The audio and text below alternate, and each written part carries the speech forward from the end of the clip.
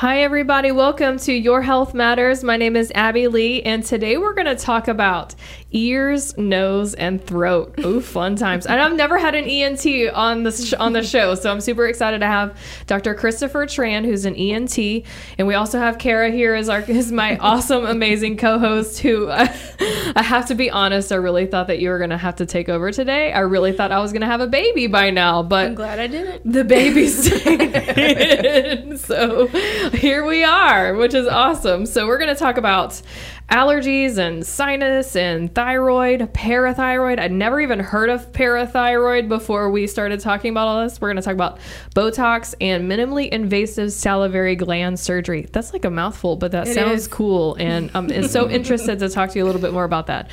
So Dr. Christopher Tran is an ENT with Bay Area ENT specialist. Thanks so much for being on the show today. You're welcome. So why don't you tell everybody a little bit about yourself before we get into all of these questions, because oh my God, the questions, especially about allergy and sinus, everybody has questions about that. So tell us a little bit about yourself, your background, education, what makes you an expert in ENT.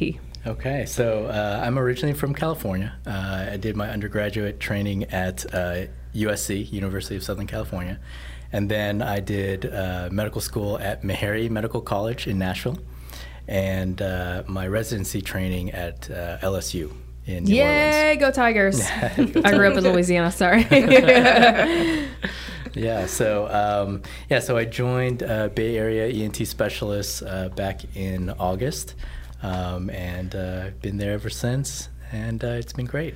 Awesome. Well, awesome. Very glad to talk to you. So let's talk about allergies and sinuses first, because that's, I think, if you can hear it in my voice, when we walked in today, I was like, before we start talking, I need to go blow my nose. So I don't know is it cyclical? I thought that it was like spring and then fall, but it feels like the summer, everybody's got crazy allergies right now. So talk a little bit about that. Yeah. So there are a lot of different types of allergies, and you're right. There are seasonal allergies, and then there's also perennial allergies, which means just all year round.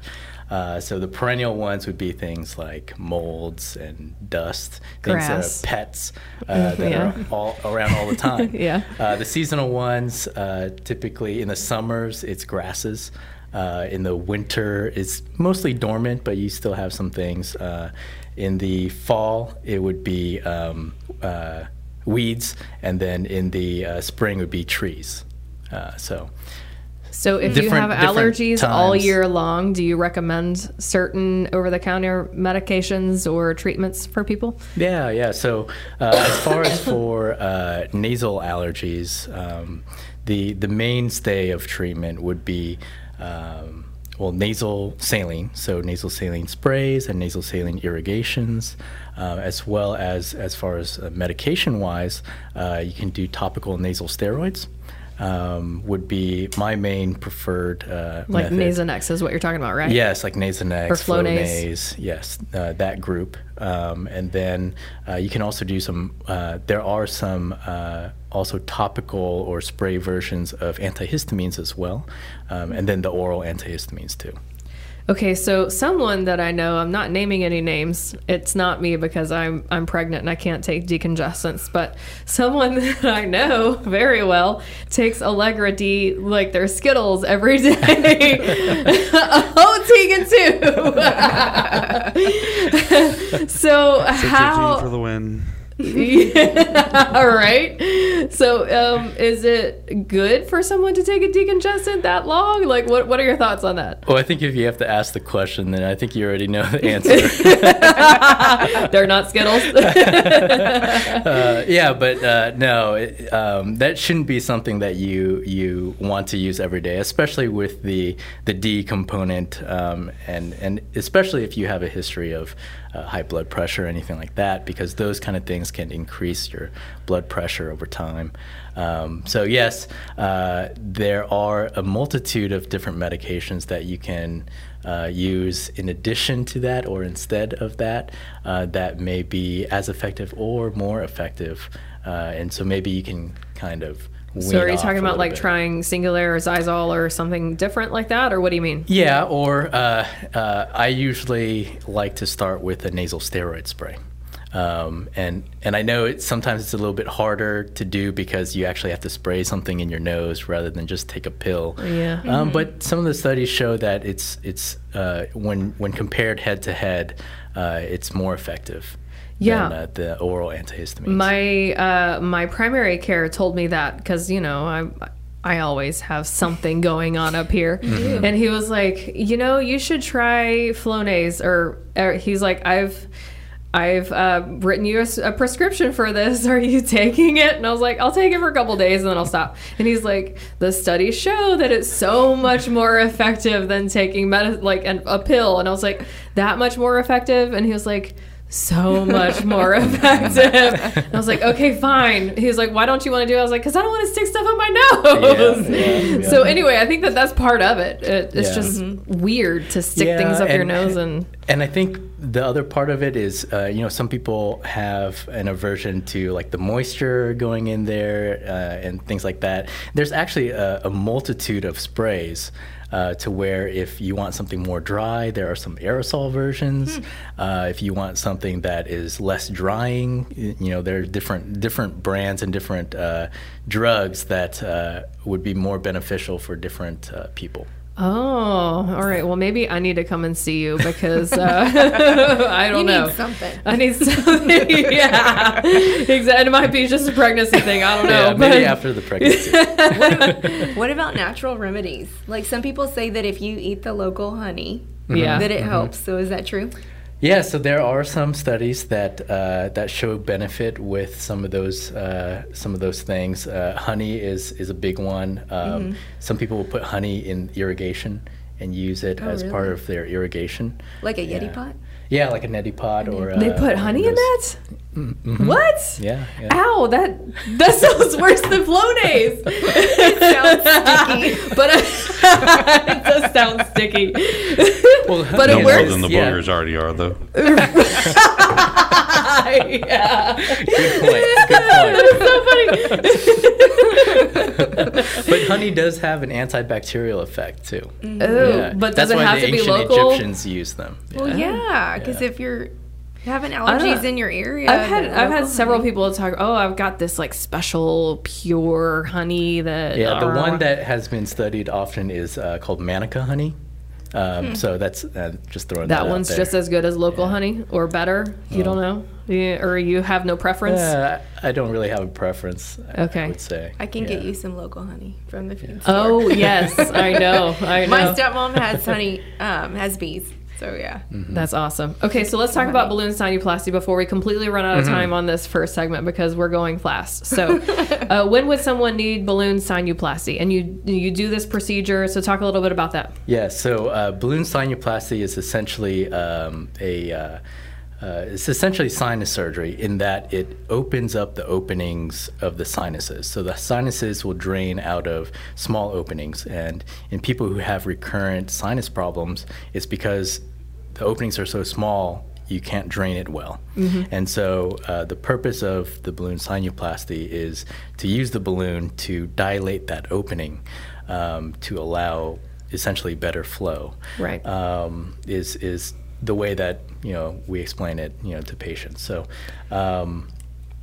essentially it's the indications are the same as for sinus surgery. So essentially recurrent chronic sinusitis.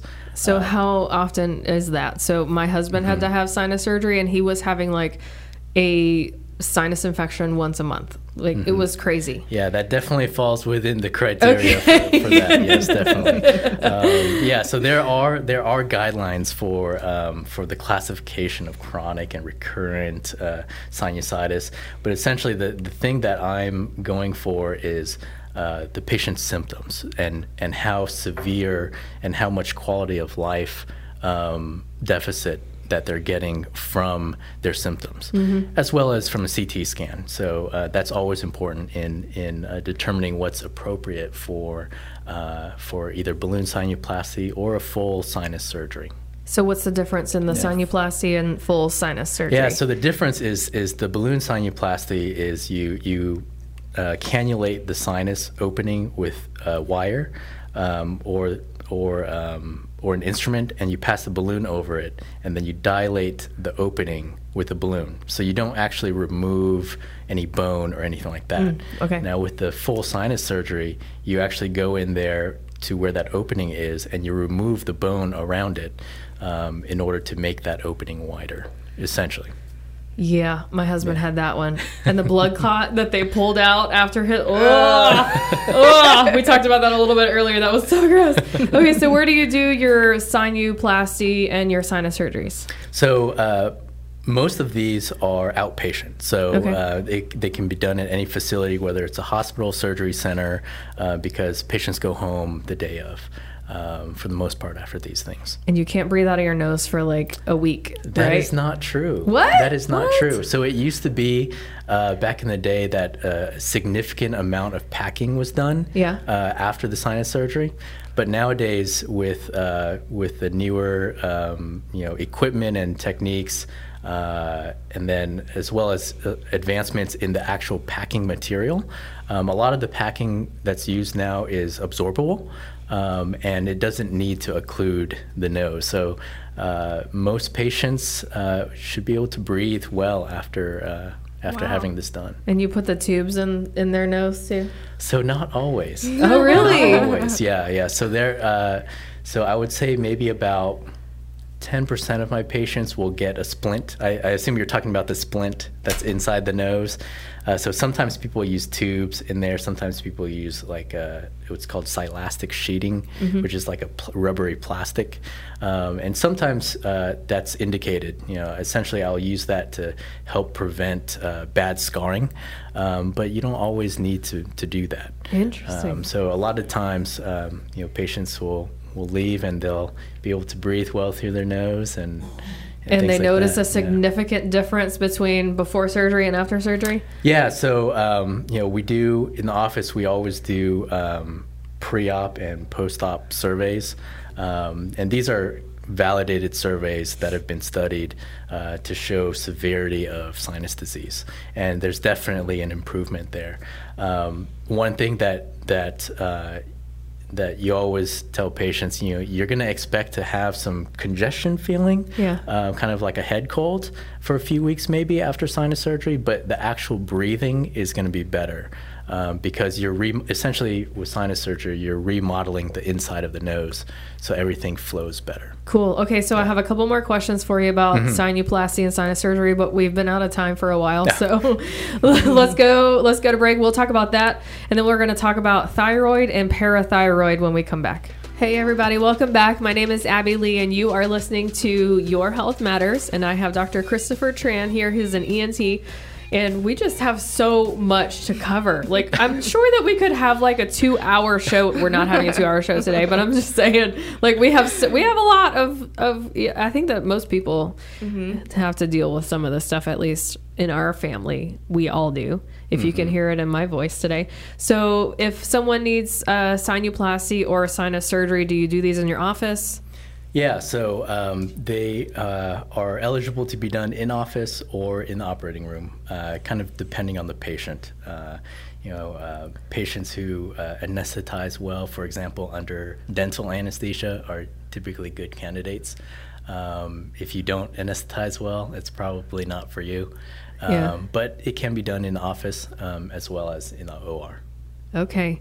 So let's talk about, does insurance cover sinuplasty and the sinus surgery? Yeah, so essentially with the indications being the same as sinus surgery, typically what we do is we submit all the paperwork ahead of time and we get the approval and proceed. So if you see like a bunch of crazy bones in there, you're like, no, you really need sinus surgery. And we got to take some bones out. Yeah, that's what we have the CT scans for. Okay, so I have an allergy shot question. Yes. From someone, not me, but someone that I know, asking for a friend. So someone is immunocompromised and can't take allergy shots. Is there anything that you would recommend to help them with their allergies? So the therapies that we already talked about as far as the topical steroids and antihistamines and irrigations and all that would all still be valid. Unfortunately, it's a bad situation with immunocompromised because the whole premise of immunotherapy is that you need the immune system to be working in order for it to be effective. Yeah. So unfortunately, from a immunotherapy standpoint of that part of treatment, that wouldn't be eligible. It wouldn't work. Yeah. Sorry, Ryan. Ooh, I didn't mean to call you out. Okay, so when you said thyroid and parathyroid, I was like, what is this? What parathyroid? I've never even heard of that. Is there anybody watching or listening that's heard of parathyroid before? That's interesting.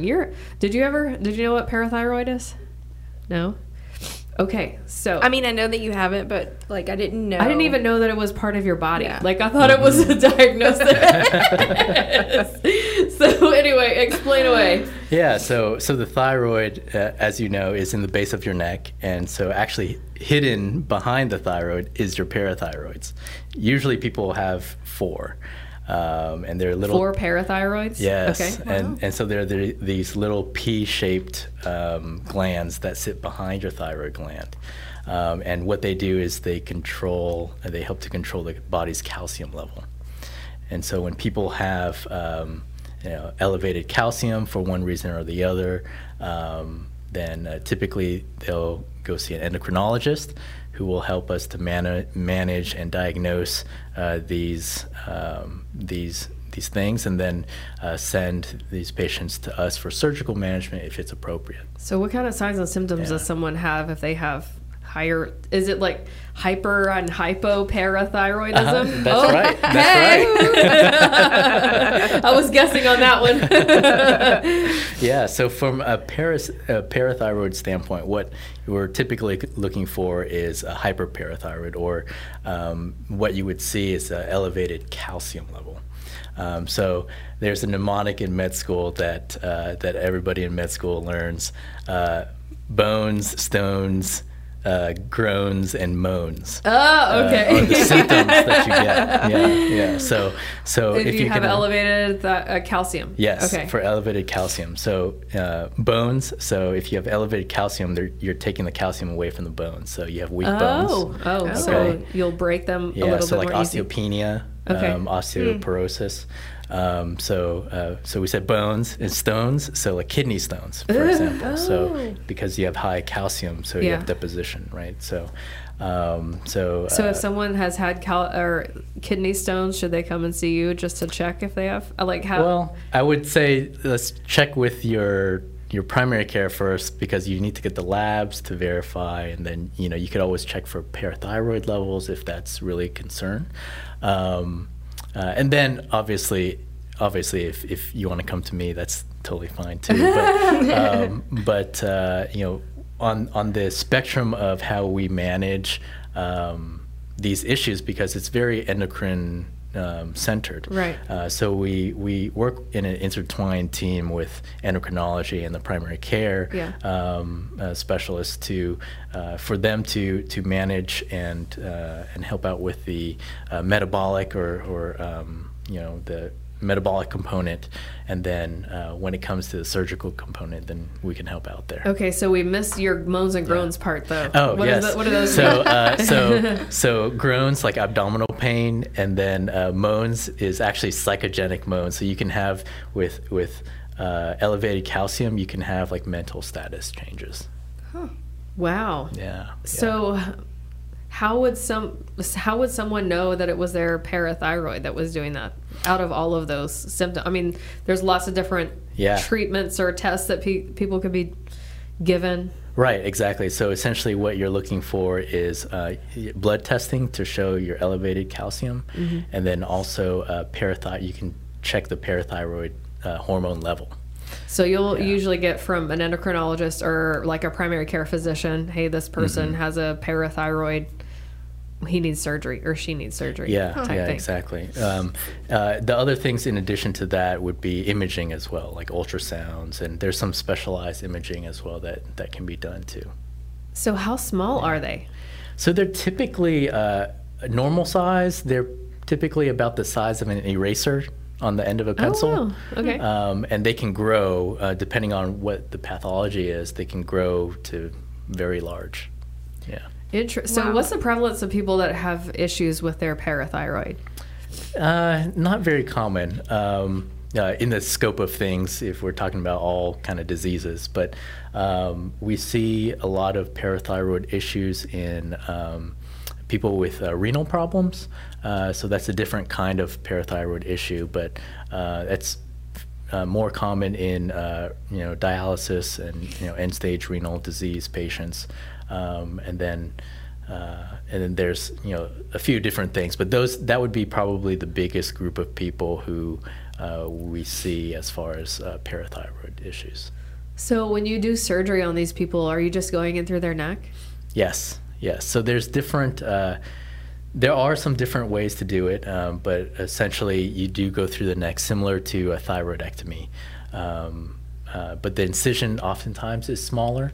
If you already know which gland you're going to take out, you can plan to make the incision above where that location is, so it can be smaller. So so do people have issues with just one, but you take all four out, or do you just take the one that's being crazy? I was just gonna ask that. That's a good question. That's a good so question. Are you like trying to level it out? Like, well, we just take two out, then you'll be at the right level. It'll be great. Well, that's a good question. Sometimes if we know that it's one gland that's really big and producing a lot of hormone, then we can just take out that one. But sometimes, for example, in the people who have end-stage renal disease and they have hypertrophy or growth of all of the glands, oftentimes we'll take them all out and actually take a little piece of one and reimplant it somewhere to where we can have easy access, so that so that they can keep some of the gland, and it can regain function. But two, we put it in a place that's easy to retrieve later. So you don't put it back in the neck? So some people will put it back into the neck, like more superficially, like closer to the outside, so it's easier to get, or some people will put it in the forearm. Does it feel like a little rock? No, it's very, so when you I don't know. I have no idea. Yeah, when you take it out, you morselize it. So you chop it up into little pieces, and then you put it in there. And so you just mark it with like a stitch or something, so you know where how to find it. Oh. Yeah. So it still helps regulate your calcium. Yeah. By doing that. Yeah. So the thought is when you reimplant it, that can, once the blood supply grows back into it, it can become functional again and help with the regulation.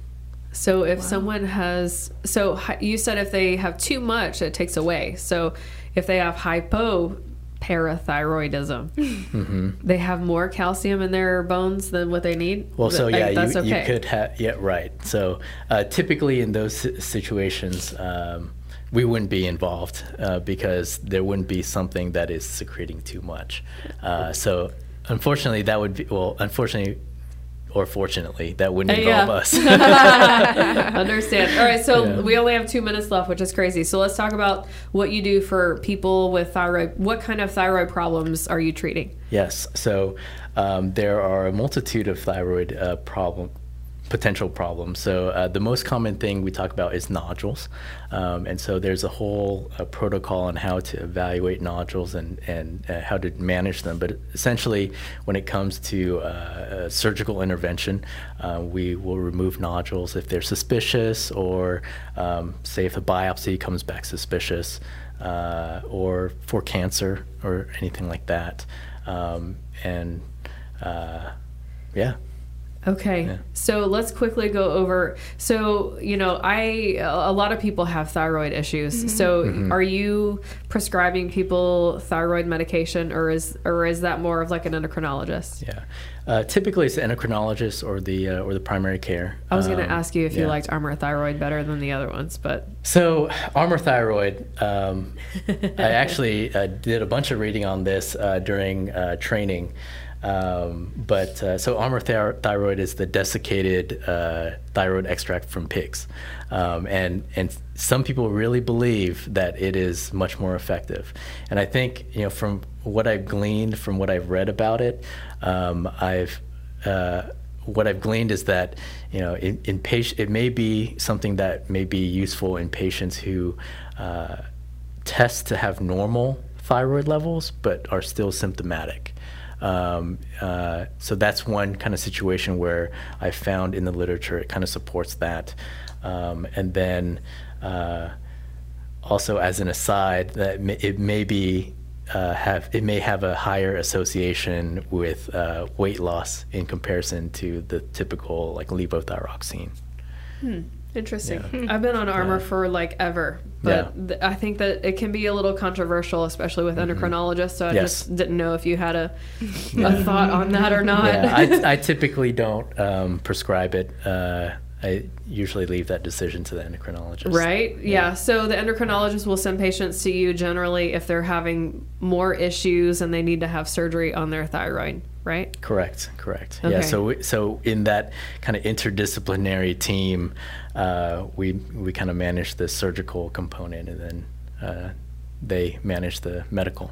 So we have a question on Facebook. What about nature thyroid? Nature thyroid. What is the? What do you mean by that? Yeah. Or what is the? Is that also an extract? I have no idea. I don't know. We'll ask her whenever. Let's figure. Comment back about what you mean about nature thyroid, and when we come back, we're gonna finish that question and then talk about Botox and minimally invasive salivary gland surgery. I've never heard of the salivary gland surgery before, so this should be fun. We'll be right back. Radio done differently. Hi, everybody. Welcome back. I'm Abby Lee for Your Health Matters, and today we're talking with Dr. Christopher Tran, who's an ENT. Man, we've talked about so much stuff, and there's still so much more left to talk about. And I just wanted to introduce, just in case you guys are just tuning in, Cara is the other person in here. She is my co-host, and she will be taking over for a little bit while I am on maternity leave. I was really thinking that I wasn't going to be here today, honestly. I thought this was going to be all you today, Cara, but y'all got me again. Score. Okay, so we were talking about this nature thyroid thing. What do you recommend? I'd probably defer to my endocrinology colleagues for that one. Okay. And Cara, you had a question about weight gain or loss? Yeah, so I wanted to know how much weight gain really, like your thyroid really affects your weight. Like people that have hypothyroidism, if they're still heavy and they are on medication, what do they do then? Mm-hmm.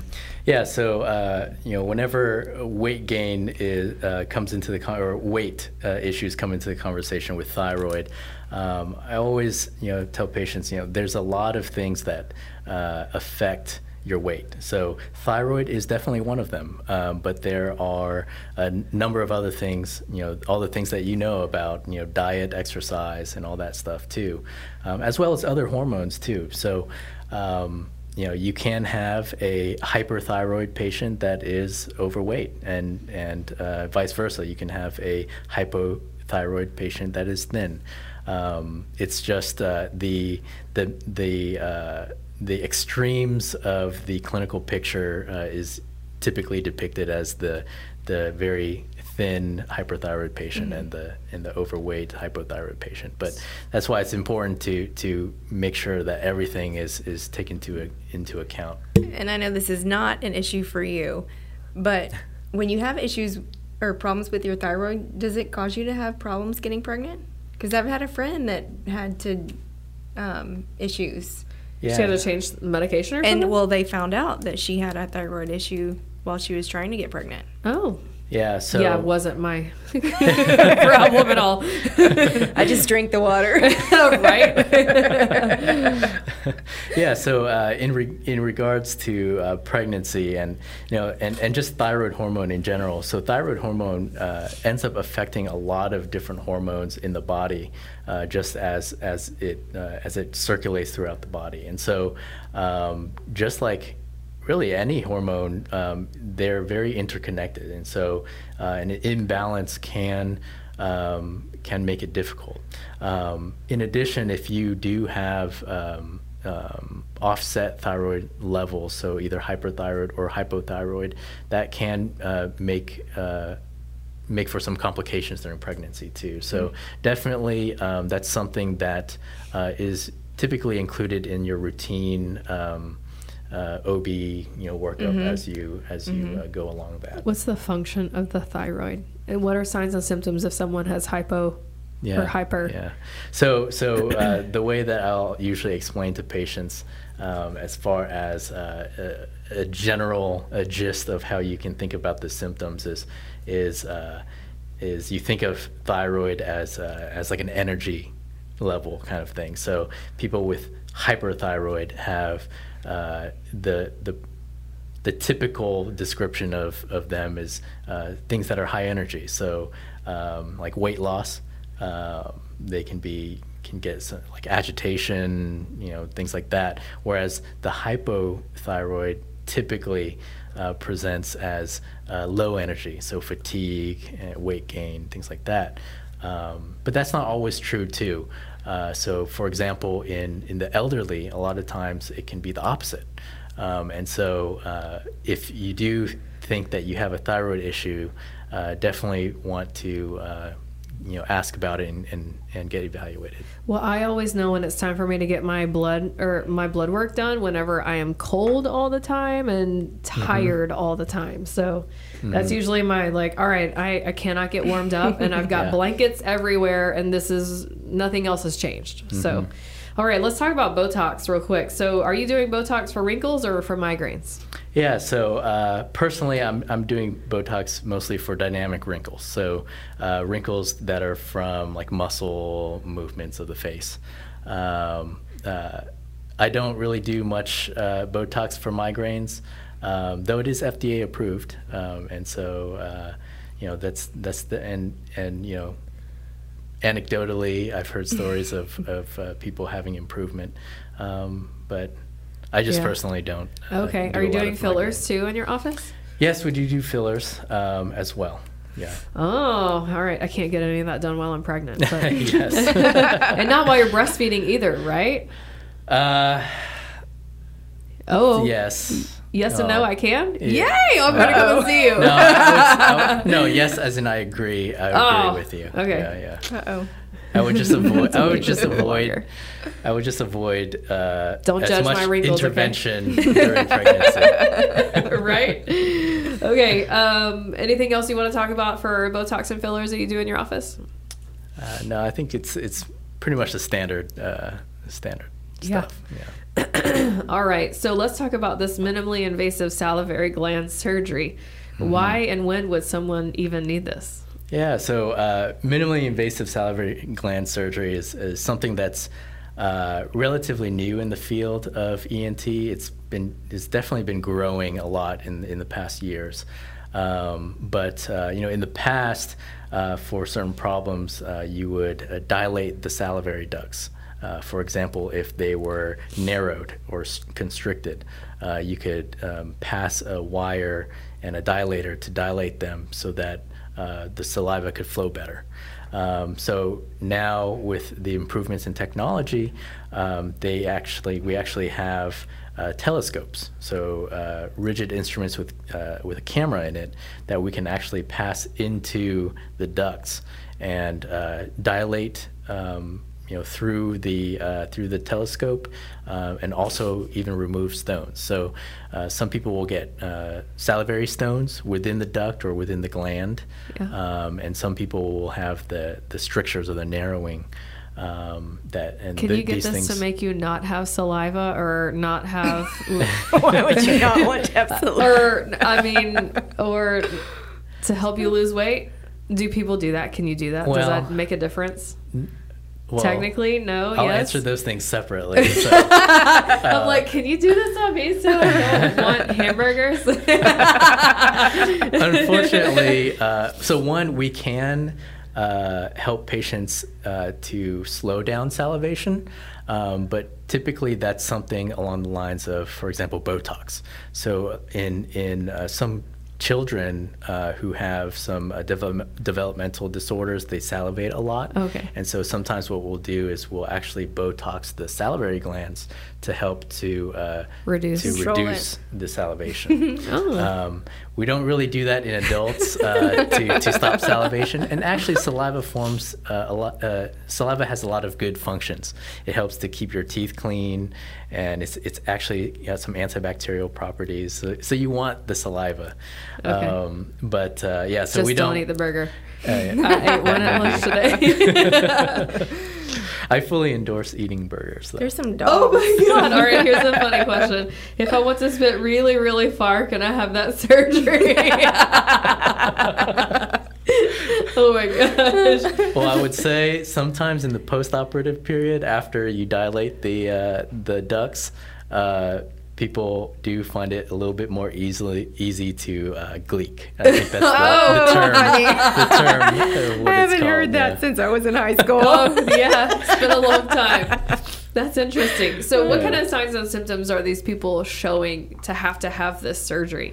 Yeah, so oftentimes what happens is they'll get either an acute or a recurrent swelling of the salivary glands. So the main salivary glands are in the cheeks and then under the jaws. And so usually with eating, because eating makes you create saliva, and so when you create that saliva and it wants to come out, but there's either a stricture or a stone there that's blocking it, so you get a backflow, and so your salivary glands get enlarged.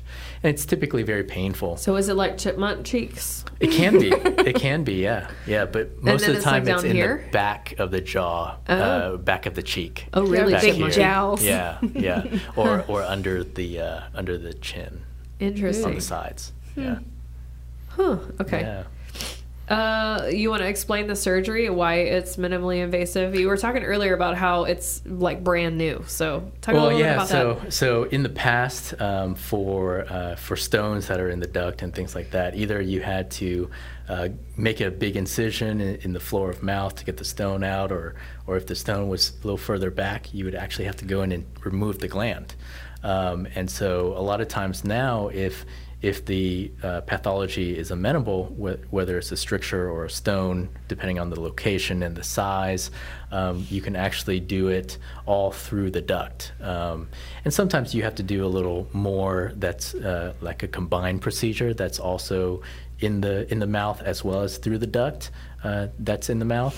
But a lot of times you can prevent having to do the major surgery, like removing the gland. Yeah. That has a lot of potential side effects and things like that. So if you can keep the gland, then that's great. Better. Okay. Yeah. So, and you do tonsils and adenoids as like your second largest population of people that you see in your office. That's what you were saying earlier, right? Yes. So we do see pediatric patients. So the majority of whom come to us for hearing problems, with frequent ear infections, possibly needing tubes in the ears, Ooh. or with chronic, tonsil infections or adenoid infections, or even sleep-related breathing problems, which in children, if you look at children and sleep-related breathing problems, a majority of those problems can be resolved with removing the large tonsils and adenoids. Oh, my dad had sinus surgery to help him sleep better. Mm-hmm. Yeah, so the difference in adults and kids is that in kids, removing the tonsils and adenoids is very highly curative of sleep-related breathing problems. Yeah. But in adults, there's more sites of obstruction, and so oftentimes the nose is involved with obstruction, or the back of the throat outside of the tonsils and adenoids too. So in adults, there's a number of things that can help too, but in kids, the adenotonsillectomy is one of the big things that can be curative for that. I think he had a deviated septum. Do you fix those? Mm-hmm. Mm-hmm. Okay. Yeah. Oh, so I have a broken nose at some point. Can you fix my broken nose? Yes, there's many different ways to do so. Oh, okay. So she's saying he had sleep apnea. So do you do surgery? What kind of surgeries do you do for that? Yeah, so it really depends on what's causing the sleep apnea. So like I was saying, for kids and for adults. So for kids, most of the time, like I said, it's tonsils and adenoids. But for adults, it's multiple spots. So if there's nasal obstruction, you need to treat the nasal obstruction. If it's throat, you need to treat whatever it is back there. So there's different ways that we can see what's causing it, and then depending on what we see, we decide on the treatment pathway. All right. Anything else you want to talk about sleep apnea or tonsils and adenoids before we go to break? Why do you do one and not the other? Remove one and not the other. Remove one of Tonsils versus adenoids. So depending on what's needed. So now for sometimes if you have chronic tonsil infections and but you also have nasal breathing issues. So what you do is you'll remove the tonsils and then you'll look at the adenoids, and if they're big and look like they're obstructive, then you'll remove them, because the adenoids sit in the back of the nose. And so if you have large adenoids, even if you can breathe well through your nose anatomically, the adenoids can block that air in the back of your nose. Oh. And so you'd want to take that out if so. All right, cool. We're going to have to go to break, and when we come back, we are going to learn all about Dr. Tran. So you guys stay tuned. Hi, everybody. Welcome back. My name is Abby Lee, and you are listening to Your Health Matters. Today we have Dr. Christopher Tran, who's an ENT, and this is one of my favorite segments of the show because people really get to know you as a person, and through the whole show, really, they get to know you, and they're like, yeah, I would like to go to this guy. So it really makes it more personal, because most people, when they go to see you, aren't going to ask all of these questions and really get to know you, because they're going in for themselves, right? Mm-hmm. So, and we also have Cara here, just in case y'all didn't hear me the last time. She's my co-host, and she may be here next week. She may not. We'll see. We'll see what happens with this baby in the belly. And it looks, hey, we made it 3 segments, and no contractions, so you don't have to deliver a baby on the radio today. Excellent. So we're good. Preferred, yes. Okay, so tell me a little bit about yourself. Why did you want to become a doctor? So growing up, I had a number of cousins, like older cousins, who were physicians, and so I kind of always had that exposure. So I was always interested kind of in medicine. It was either medicine or teaching, which are very similar. Because you're educating people all day on what their problems are. Yes. Basically. Yeah. And actually, I think the root word of doctor is actually teacher, too. Oh, I think. That's cool. But yeah, so I did have that exposure, and then actually what kind of prompted me to want to go into a surgical field was I had an experience in high school where I had a perforated appendix. So I had actually ended up having to have multiple surgeries because of this. And so the realization that you can do so much for a person with surgery kind of dawned on me during that time period. But it wasn't really until medical school that I decided I wanted to do ENT. Towards the end of medical school, actually, at Meharry Medical College, there was a physician who was essentially retired. He was a retired ENT, but he came back to help out, and he had like some clinics and some procedures, and everything was really hands-on. So like everything in the clinic, you could do so much for a patient in the clinic, and as well as in the operating room. So that really hands-on component of it, and how you got to play with all these neat tools and everything like that. That really and did do it some for me. gross things Yeah, too. you gotta like gross stuff. Well, listen. The gross things are the most gratifying things. Oh my God! I'm so glad that you do that and not me. I would not be able to do that. you know all those people on YouTube that look at the pimple popping Yeah. videos, Oh my gosh. the earwax removal videos. Do you have those on YouTube? I don't, but we do it every day in the clinic, and those are really rewarding to do, and usually the patients are so ecstatic to have them done because it's a huge relief. I'm sure. Yeah. So what's the craziest thing you've done? Oh my Or seen. gosh, there's I'm afraid to ask that. There's so many crazy things. Yeah, insects in the ear. And things like that. Like spiders and stuff like that. Yeah, spiders. Cockroaches. Bees. Oh my goodness. Did it things sting like him? that. No, actually, by the time I saw this patient, the bee was already Dead? passed. It was already dead. So. Oh my gosh. Yeah. But then So- there's so many things. Do they just come in and say my ear hurts, and you're like, Most of the time yeah, for you have a those- spider or a bee in your ear? Yeah. Well, I would most of think the time you'd for know. those they know. Most of the time for those they know. Yeah. How do you get in? How do you get that? Hey, I a don't lot of even these- wanna ask. A lot of insects they can't go backwards, and so if they Can't get turn in, around? they can't turn around, Oh. and so they have nowhere else to go. Yeah. Oh my gosh. If there's something that Abby is fearful of, I think that's probably one of them. Ew. Crazy. Okay, so are there any other surgeries that you do that we didn't talk about? Try to think. Where do you do We all of do- your surgeries? I do surgeries primarily at Houston Physicians Hospital. We also operate at a few different surgery centers in the area: United Surgical Center, Southeast, Bay Area Surgery Care. I also operate at Clear Lake Regional and Methodist St. John too. Okay. Yeah. Awesome. So I know that you hinted on a couple of these earlier at the beginning of the show, but why don't you share your background and education real quick? Yeah. Like my personal education. Well, where you went to school for Okay. medical and all of that. Okay. Yeah. So I was born and raised in Southern California. I went to the University of Southern California.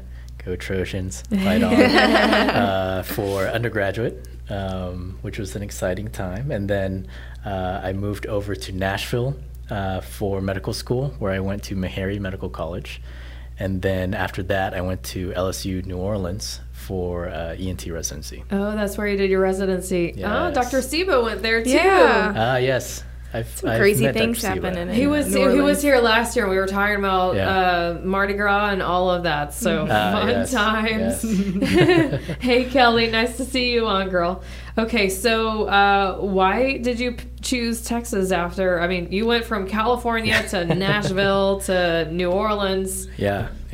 So for a number of reasons. So my fiance at the time, now married. Yay. So my fiance at the time has lived in Houston for about 9 years or so, and so that was the first She draw. wanted to move to Texas. Well, she already lived in lived. Texas. She's like, so Texas I is think where that it's was at. yeah. So that was the initial pull, and then actually when I was looking for jobs after residency or during my last year of residency, one of my mentors knew one of my future partners. Cool. And so she actually set us up together, and we met, and it was a good match. So the Bay yeah. Area is where great. you're supposed to be. Yeah, Bay Area ENT specialist. That's awesome. So, what are your hobbies? What do you do for fun? I'm going to get a lot of flack for this. So recently I've been, so I'm into a lot of things, but recently I've been trying to grow avocado seeds, or grow avocado plants from seeds. That's awesome. So that's Any that's luck? been my recent. Yeah, so I have 3 tall plants currently, and some kind of in the hydroponic little growth system Wow. thing. Oh, cool. So Have you eaten any?